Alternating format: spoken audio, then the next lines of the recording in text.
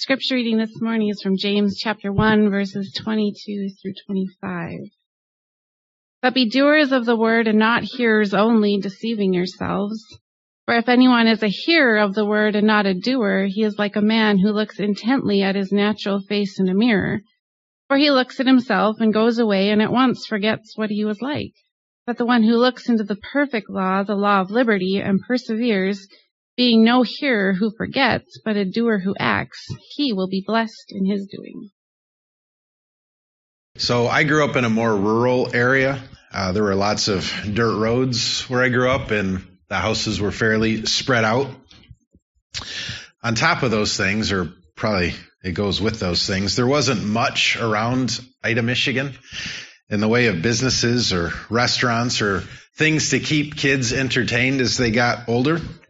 So frequently my friends and I would pass the time by driving around looking for things to do. And as you can probably imagine, the things we found weren't always awesome.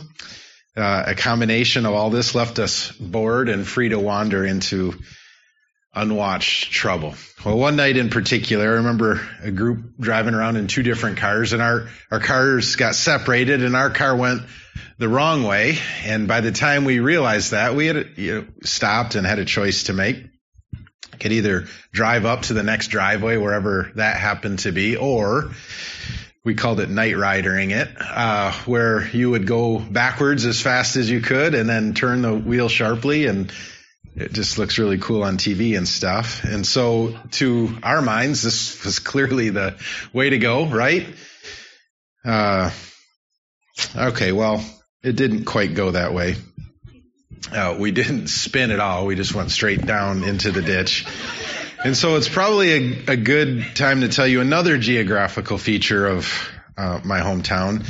There were no shoulders, and the ditches were deep. I don't really know why we needed ditches that deep is beyond me, but that's what they were. And so I remember being backwards, looking at the trees across the street, thinking, this is not good.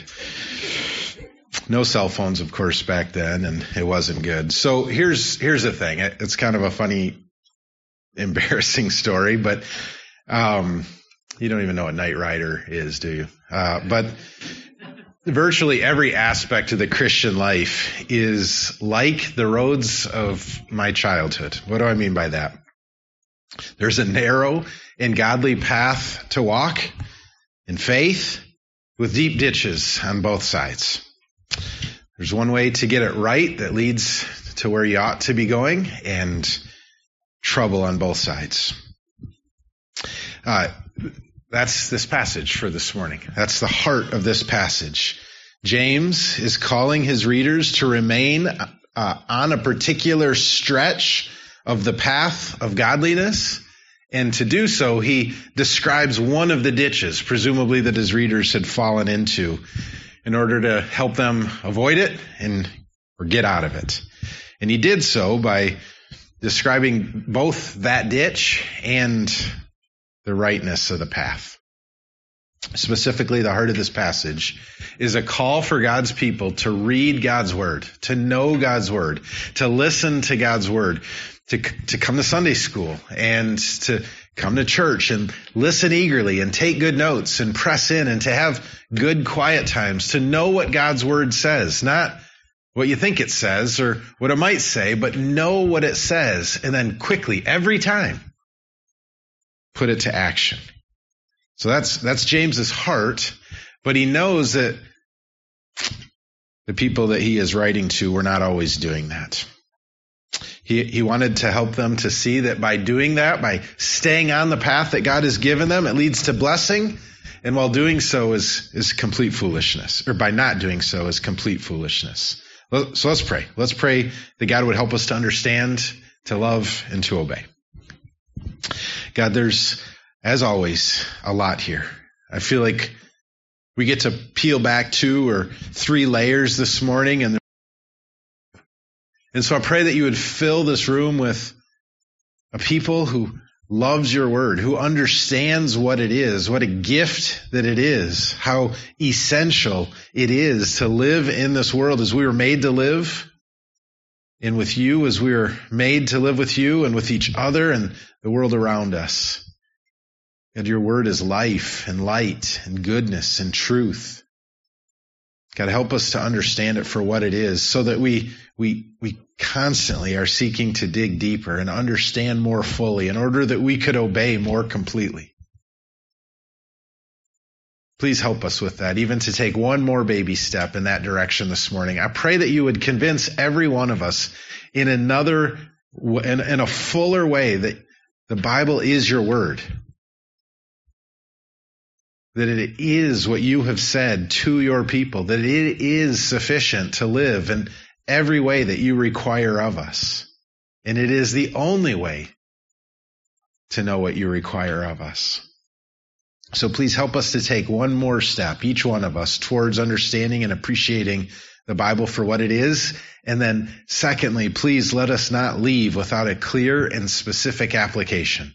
A way we're going to take what we hear this morning from your word and every time we come to your word and put it into obedience and faith. I pray all this in Jesus' name. Amen. So would you look with me again at the very beginning of this passage, verse 22. But be doers of the word, not hearers only. And then this really important clause at the end, deceiving yourselves. So if you've been with us for our time in James, you know that this passage, we got this fancy logo up here that Matt made for us, but you know that this passage is the basis for which the title of the whole thing came. In many ways, the overall theme of James is God's word applied, especially in times of hardship. So if you read all of James, beginning to end, over and over, you'll see that the main thread that runs through all of it is God's word applied. In this sense, walking the road of godliness, that means living as a Christian. To live as a Christian, according to James, in part means clearly and carefully taking in God's word,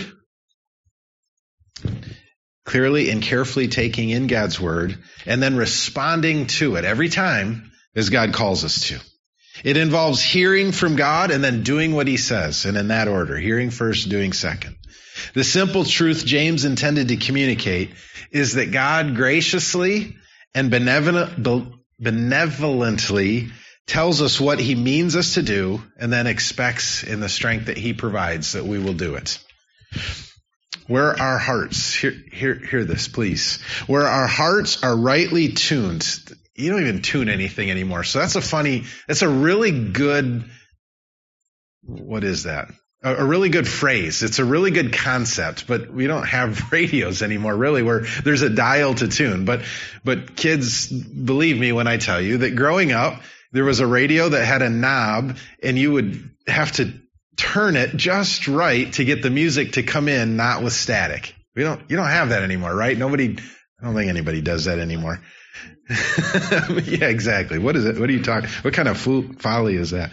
But same thing with TVs. I mean, again, like tin foil and antennas just aren't a thing anymore, but they were. And you had to work to get things tuned just right. So the picture was clear or the sound was clear. Where our hearts are rightly tuned to God. In this way, we open his word. There's no ignorance. We understand what it means. We're not unaware of what God wants from us, and we're not confused by it. We certainly aren't frustrated with it, and not even are we indifferent to it. In every way, we read God's word, and we have every bit as much commitment to it as God would have us. There's no fear in obedience. There's no fear of what this might mean for our lives. There's no delay in our obedience. We don't wait until a better time. And there's certainly no detour. We don't veer from what God has called us to. That's what we're meant to do when we come to God's word. That's the nature of it. But grace, of course, none of us are fully tuned this way to God's word. None of us are, nor will any of us be perfectly tuned to God's word like that in this life until we die or until Jesus returns. In fact, it is for that reason that Jesus came to die for us, to pay for our failures, to do what God has made us to do and feel what God has made us to feel and think what God has made us to think and live how God has made us to live. But hear this. If you got the outline on the back, one of the more important questions you're going to see on there, I don't remember what number it is, but one of the more important questions I really encourage you to wrestle with is, can you carefully and clearly and confidently explain the relationship between obedience to God's word and the Christian life in light of the gospel? If someone were to say to you, hey, wait a minute, I know that I'm saved by grace alone through faith alone in Christ alone. Does that mean I don't need to obey? Does that mean that obedience is not really all that significant for the life of a Christian? How would you answer them? Could you help explain to them from the Bible the relationship between doing what God says and our salvation? And at least a part of that answer is that Jesus not only came to die for our sins, for our failure to be able to do what God requires, but Jesus also came that we might not merely have our sins wiped out, but that we might also be completely renewed. Again, that won't finish until Jesus returns or we die in our souls. But it begins the moment you place your faith in Jesus. If you are trusting in Jesus, you are being renewed. You're already renewed in one sense, and you're being renewed in another. The moment you trust in Jesus, the moment you place your faith in Jesus, begins this mysterious combination of God's great work in you and his call on your life to work in him. Read Philippians 2:12 if you want to see a passage that describes that. God is gracious in giving his people the truth that we're meant to hear and the strength that we need to obey it. The path we must walk as Christians, remember there's this path of life and goodness and beauty and blessing, and then ditches on both sides. The path that we're meant to walk as Christians, that James calls us to, that the rest of the Bible calls us to, is one where we receive his grace, listen to his commands, and wholeheartedly live as God calls us to. Okay, get this. One more aspect of this road. The simple fact of the matter is that the Holy Spirit empowered obedience is one of the most significant indicators of genuine saving faith. So James says, don't be merely a hearer, but be a doer also. The whole Bible, including James, tells us that this is one of the most significant indicators of whether you're a Christian or not. As Protestants, we're ever mindful and ever careful of ever proclaiming a works-based salvation. But in our mindfulness and carefulness, we must make sure we don't minimize the role that obedience plays in the Bible for every Christian. Do you want to know if your faith is genuine? Do you want to know if you really are a Christian? Over and over and over in God's Word, we are taught to look to our obedience, to look to our holiness. Just listen to a few verses. 1 John 2:3-6. And by this, we know that we have come to know him. How do you know if you're a Christian? How do you know if your faith is real? How do you know if you really are in Christ? How do you know if on the last day, Jesus will not say to you, depart from me, I never knew you? And by this, we know that we have come to know him if we keep his commandments. Whoever says, I know him, but does not keep his commandments is a liar, and the truth is not in him. This is what James has in mind. But whoever keeps his word, in him truly the love of God is perfected. By this we may be sure that we are in him, that we are Christians, that we are saved, that our faith is real. Whoever says he abides in him ought to walk in the same way in which he walked. A little later in 1 John, by this it is evident, he's even a little bit more explicit, who are the children of God and whoever are the children of the devil. Whoever does not practice righteousness is not of God, but is of the devil. Matthew 7:17, Jesus says, every healthy tree bears good fruit, but the diseased tree bears bad fruit. John 14, if anyone loves me, let him keep my word. This is Jesus talking. And my Father will love him. And we will come to him and make our home with him. Whoever does not love me does not keep my words. One more, last one, John 15. You are my friends, Jesus said, if you do what I commanded you. In light of James's words and these passages, we would do well, you would do well, to consider carefully your perspective on the relationship between obedience to God and saving faith. If this is your understanding of what God has called you to and made you for, this type of obedience? Is this your understanding of what constitutes the Christian life, is hope in God, carefully giving yourself to the Word of God, and then walking in faith? Is that your understanding? Is that your eager aim? Is that what you're striving for? Is that what makes up your day? Is your life characterized by striving for glad-hearted obedience to the will of God in light of the saving work of Jesus on your behalf? If not, and this is the last clause in this verse, James says, as do John and Jesus in the passages we just read, you're deceiving yourself. You're lying to yourself. You're tricking yourself. About what? You're deceiving yourself. If you look back, if you have your Bibles at verse 18, you're deceiving yourself that you have been brought forth by the word of truth. Because for those who have been brought forth by the word of truth, the Spirit empowers obedience. You're deceiving yourself that you have genuine saving faith in Jesus. You cannot be characterized by fightless disobedience, by not fighting against your disobedience and growing in obedience and have any legitimate confidence in the authenticity of your faith. That's the message of the Bible.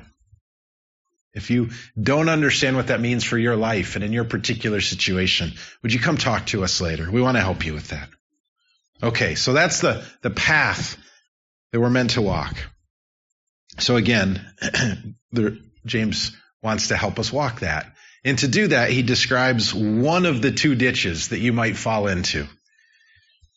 He wanted to help his readers and tell them what's at stake and the dangers that are to avoid, the ditches to avoid. He helped them by stating this aspect of God's will plainly, but also he wanted to help them understand a little bit more. So let's talk about the ditches. He mentions one, but I want to talk about first the one he didn't talk about. This is the doers only ditch. The ditch he mentions is the hearers only ditch. But I want to tell you a little bit about the doers only ditch. This ditch is most often found by those who stop after James's first three words in verse 22. But be doers. If you just stop there, you're likely to fall into the doer only ditch. People who stop there act as if James didn't have anything specific in mind for them to do. As if James intended to leave it up to them to decide what they might be doers of. As if James didn't write the next three words, be doers of the word as well. For them, godliness is like the Nike slogan, just do it, whatever it might be. God's people have always been vulnerable to this ditch, Grace Church. Perhaps the most pointed biblical example is 2 Samuel 6, 5 through 7.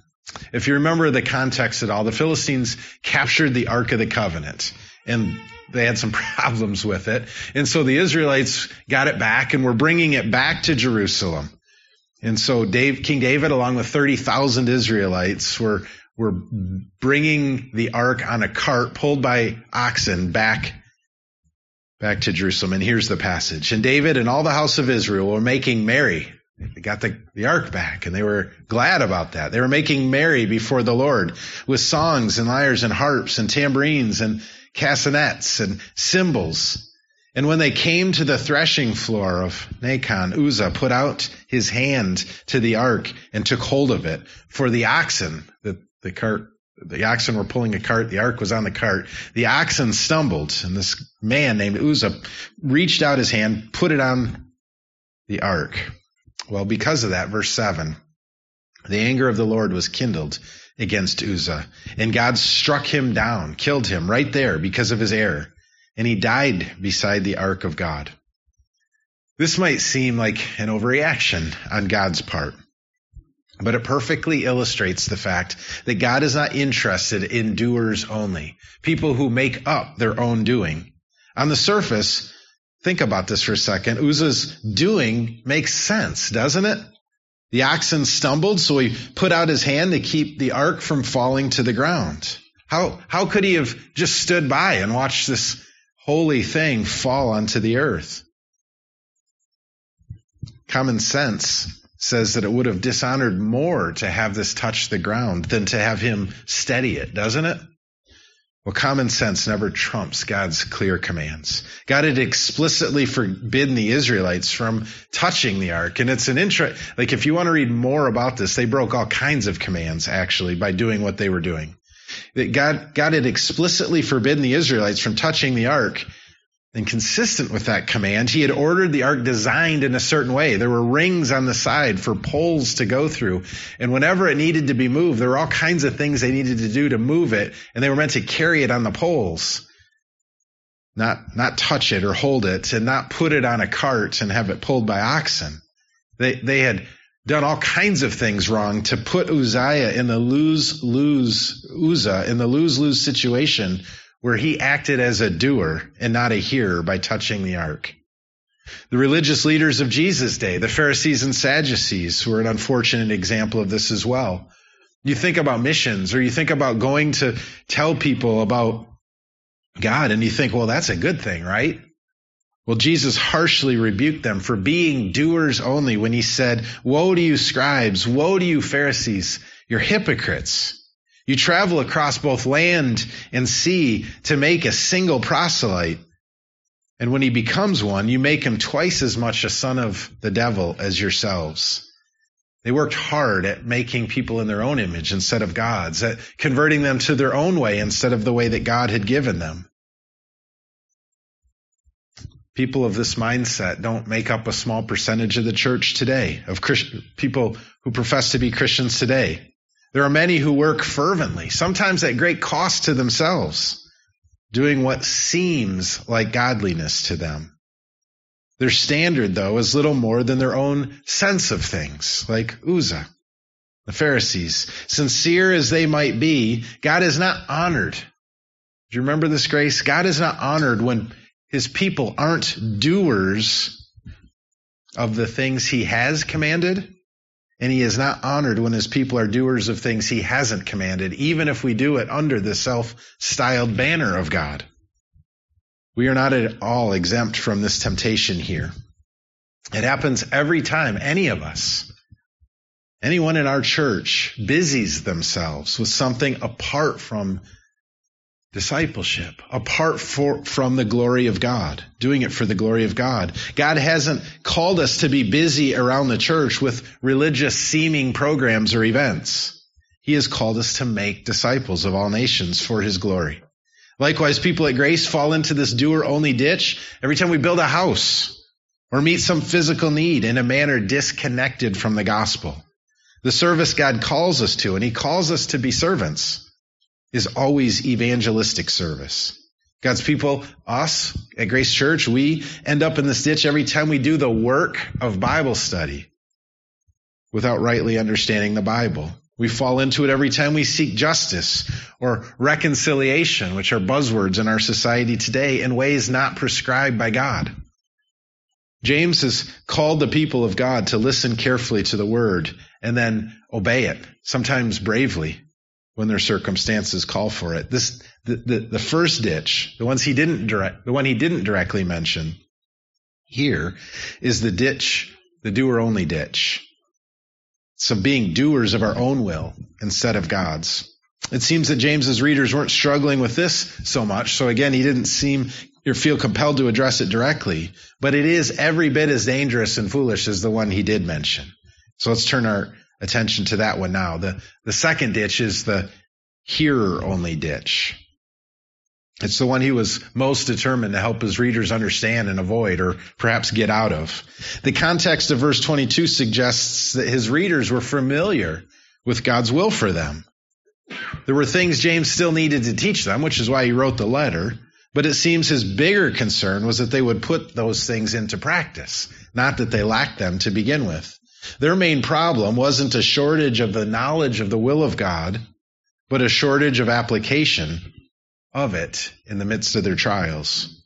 They knew what God wanted them to do, they just weren't doing it. They were hearers only. Well, to help him to help his readers understand what he meant by this and the seriousness of falling into this ditch, James gave them one reason to avoid it and one reason to stay on the right road. The reason to avoid the ditch was folly. There are plenty more reasons to avoid the hearer-only ditch, but the one he chose to highlight here is that it is absolute foolishness to go into it, to hear the word of God and fail to obey it. Look at verse 23. For if anyone is a hearer of the word and not a doer, he's like this weirdo who looks into a mirror, who looks intently at his natural face, and then looks away. As he goes away, he forgets what he looks like. Just think of the silliness of this situation, Grace.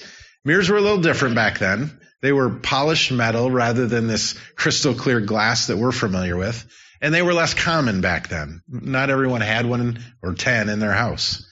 But it's almost certain that every one of James's readers would have had the opportunity on a number of occasions to see themselves in some type of mirror to know what they looked like. It would have been entirely inexplicable for someone in their situation to just completely blank on what their appearance was. But James says it was more ridiculous than that still. As weird as that would have been, it was weirder still. To help his readers understand that it is well beyond ordinary weirdness, strangeness, folly, to be a hearer and not a doer of God's word, he compared them not to someone who just, like almost everybody, had a chance to see themselves in a mirror a few times, but someone who was staring intently at themselves. The word that is used doesn't necessarily come through in the translation, but it's a studying of yourself. You're looking at a mirror, you're studying yourself, turn your back, and then forget all that you had ever seen and all that you just saw. It's almost impossible to imagine what kind of thing could explain such an experience. And so here's the question that I want you to ask yourself, kids especially. If you grew up in a Christian home, this is tricky. Listen to this. Why is hearing God's word and then failing to put it into practice this foolish? Why is it that foolish? So James is saying it's like looking and studying yourself in a mirror and then immediately forgetting what you look like. Why is being a hearer only but not a doer that kind of foolishness? The answer is tied to the nature of God's word. To understand what we have when we receive the word of God is to realize that it is 1,000,000 times more foolish when God's people have it and fail to obey it than it is to forget ourselves, what we look like immediately after seeing our reflection in a mirror. Well, the last verse in our passage this morning is meant to help us understand the nature of the word that makes it so foolish to have it and forget it. What is the nature of God's word? Look at verse 25. The one who looks into the perfect law, the law of liberty. So the one who looks into a mirror and forgets himself is silly. But the one who looks into the perfect law, the law of liberty, and perseveres, being no hearer who forgets, but a doer who acts, he will be blessed in his doing. Do you see how he describes the word of God? It is the perfect law, the law of liberty. That which causes the one who obeys it to be blessed in his doing. Kids, that might not sound awesome. You hear the law, that's kind of doesn't seem all that awesome. You hear liberty, I'm not even sure what that means. Probably heard that in school at some point. The law of liberty, the perfect law, perfect sounds kind of cool, right? But if I were to say to you, I have the greatest thing you've ever imagined. I have it for you. It's a gift, kids. I'm about to give it to you. And it's a law. You think, what? Maybe you're expecting some candy or a pony or a puppy maybe, or who knows. But you're probably not expecting me to say, I've got a bunch of rules for you. Rules of liberty, perfect rules. That's probably not what you're expecting. If the spectacularness of those claims, the perfect law, the law of liberty, that which causes the one who obeys to be blessed in his doing, if the spectacular nature of those claims is not already obvious, think about those with me for just a minute. It is the law. We're accustomed to imperfect laws. We're accustomed to laws that may be more or less just, more or less benevolent, more or less designed to help certain people and not others.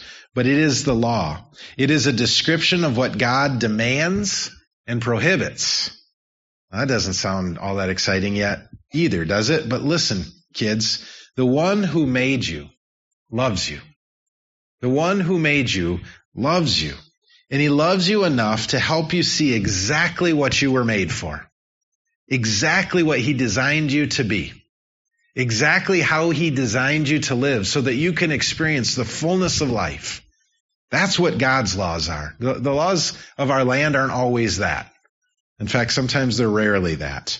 But the law of God comes from the love of God to you to tell you exactly what's safe and dangerous, exactly what's helpful and hurtful, exactly what's healthy and what will make you sick. It's designed to help you see exactly what you were made for and how you are to live, exactly who you are.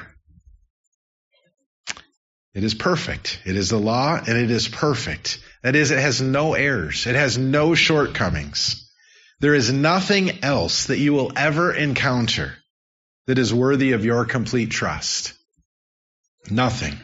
Even your best friends. Think of the friend you have in your life that you're closest to, that you know wants good things for you.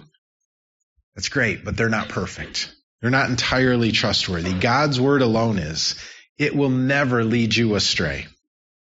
It is the law, it is perfect, and it is liberty. That is, it is the one and only path to true freedom. This world is filled, this room is filled with people who know the weight of guilt, who know the weight of shame, who know the weight of sickness and failure, who know the weight of sin.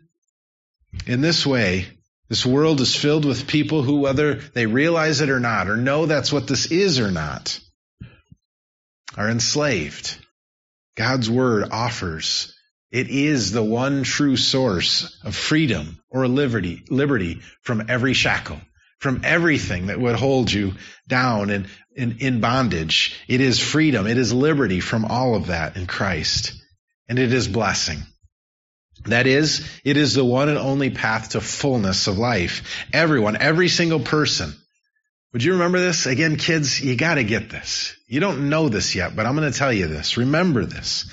Every single person, including you, I don't care if you're 2 or if you're 20 or some other age, every single person is on a quest for the same thing, for significance and satisfaction. The only questions are, where are you looking for it? Where are you looking for it? And will you find it when you get there? Those are the only questions, because everyone is doing this. Everyone is looking for significance and satisfaction. We're just looking for it in different places. And what James is saying is that only one leads to true blessing, to true significance and satisfaction. That is the Word of God. So do you see why it is such folly to be a hearer only? It's like being given a treasure map to the greatest treasure the world has ever known and putting it on your wall to be displayed, but never going to find the treasure. It's folly. It's foolish. Do you see why it is more foolish to have access to the perfect law of liberty and blessing and not obey it than to look at your reflection in the mirror and immediately forget your own face? Grace, it is hard to overstate the simple fact that obeying God's word is the only thing that makes sense. It is the only perfect and liberating guide to everlasting blessing, and it is the only true path to life and joy and satisfaction and forgiveness and fellowship and growth. Far from the cold. When I was a kid, it was cold. We had one somewhere in our house, but it was translated in ways that just seemed goofy to me. Far from the cold and outdated list of rules that would keep me from doing the things I really wanted to do, James helps us to see clearly that God's word and obedience to it is not only necessary, but it is an awesome, awesome gift. All right, I've got a really short conclusion. Before we get there, I want to give you 2 things, 2 practical things. It's a real problem when God's people either don't have or choose to ignore God's word, but still claim to work for God. If you don't have God's word, you can't claim to work for God. That's They've fallen into the doer-only ditch. And it is another problem when people have God's word but choose not to put it into practice. That's the hearer-only ditch. But again, before the conclusion, I want to make two practical observations to help us avoid these ditches in our context. First, it is often a right impulse that leads us to either ditch. It is often, for us, a right impulse that leads us into either of those ditches. It is right to want to quickly do things to honor God. It's right to be inclined towards obedience, to going out there and helping the hurting and helping those who are struggling and just get to the doing. There's a good impulse that wants to get quickly to doing things. Many of you have that impulse. Many of you are just a little tired of talking about all the fine points of doctrine, and let's just get to it already. Well, it's a good impulse to want to get quickly. There's another right impulse to want to carefully understand the Word of God, to make sure that we're getting it right so that we don't run into a building well-intentioned but misguided and dangerously. There's another impulse to want to carefully understand the Word of God. Well, by God's design, again, this room is filled with people who are more naturally inclined to one of those two impulses. Rather than being a source of contention, as it can be sometimes, these two groups with these two God-given inclinations are meant to work together to keep us out of each ditch. I love that there are more doer-inclined people in this room. I'm more of a hearer-inclined. I want to think and mull and press in and make sure I've got it all right. And so I love that there are people in this room who say, okay, yeah, that's great, but let's do this. Let's make sure that we're not, the phrase is, paralysis by analysis.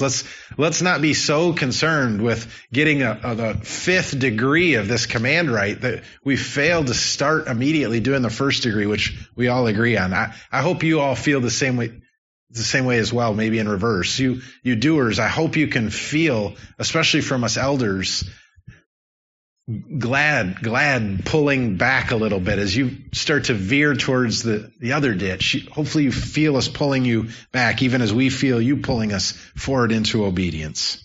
Here's the second thing, practical observation.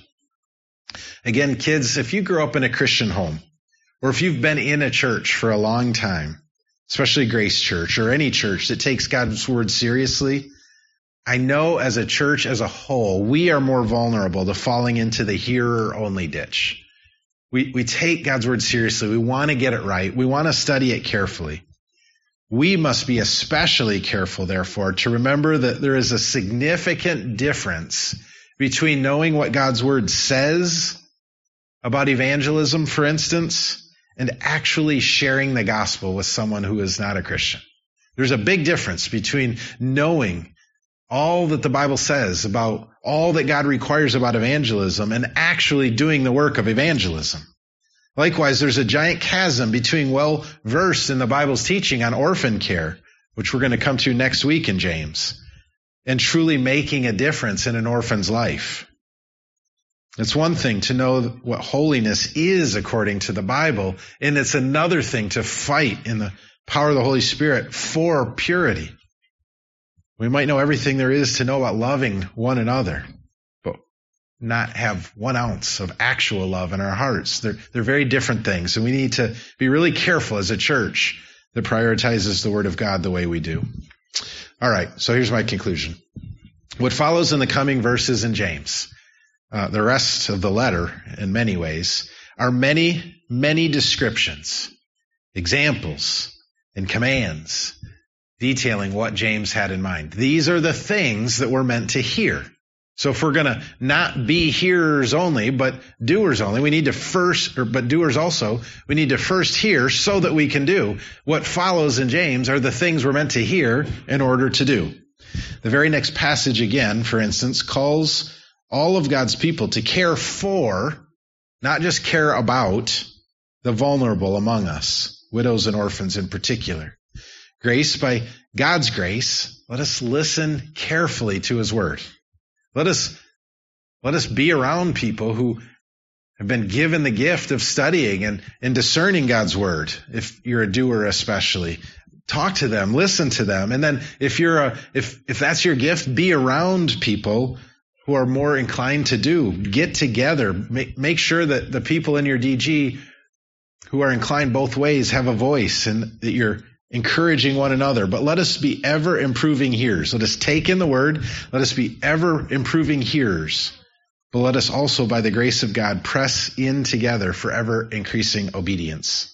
Let us continually encourage one another to put God's word into practice, not in the way of cold, calculated submission, but in the way of perfect, liberating, blessing, glad-hearted obedience for the glory of God. This is James' charge to us, and it is my charge to you, Grace Church. As those who have been given new life in Christ and the empowering indwelling of the Holy Spirit of God, let us be not hearers only, but doers also.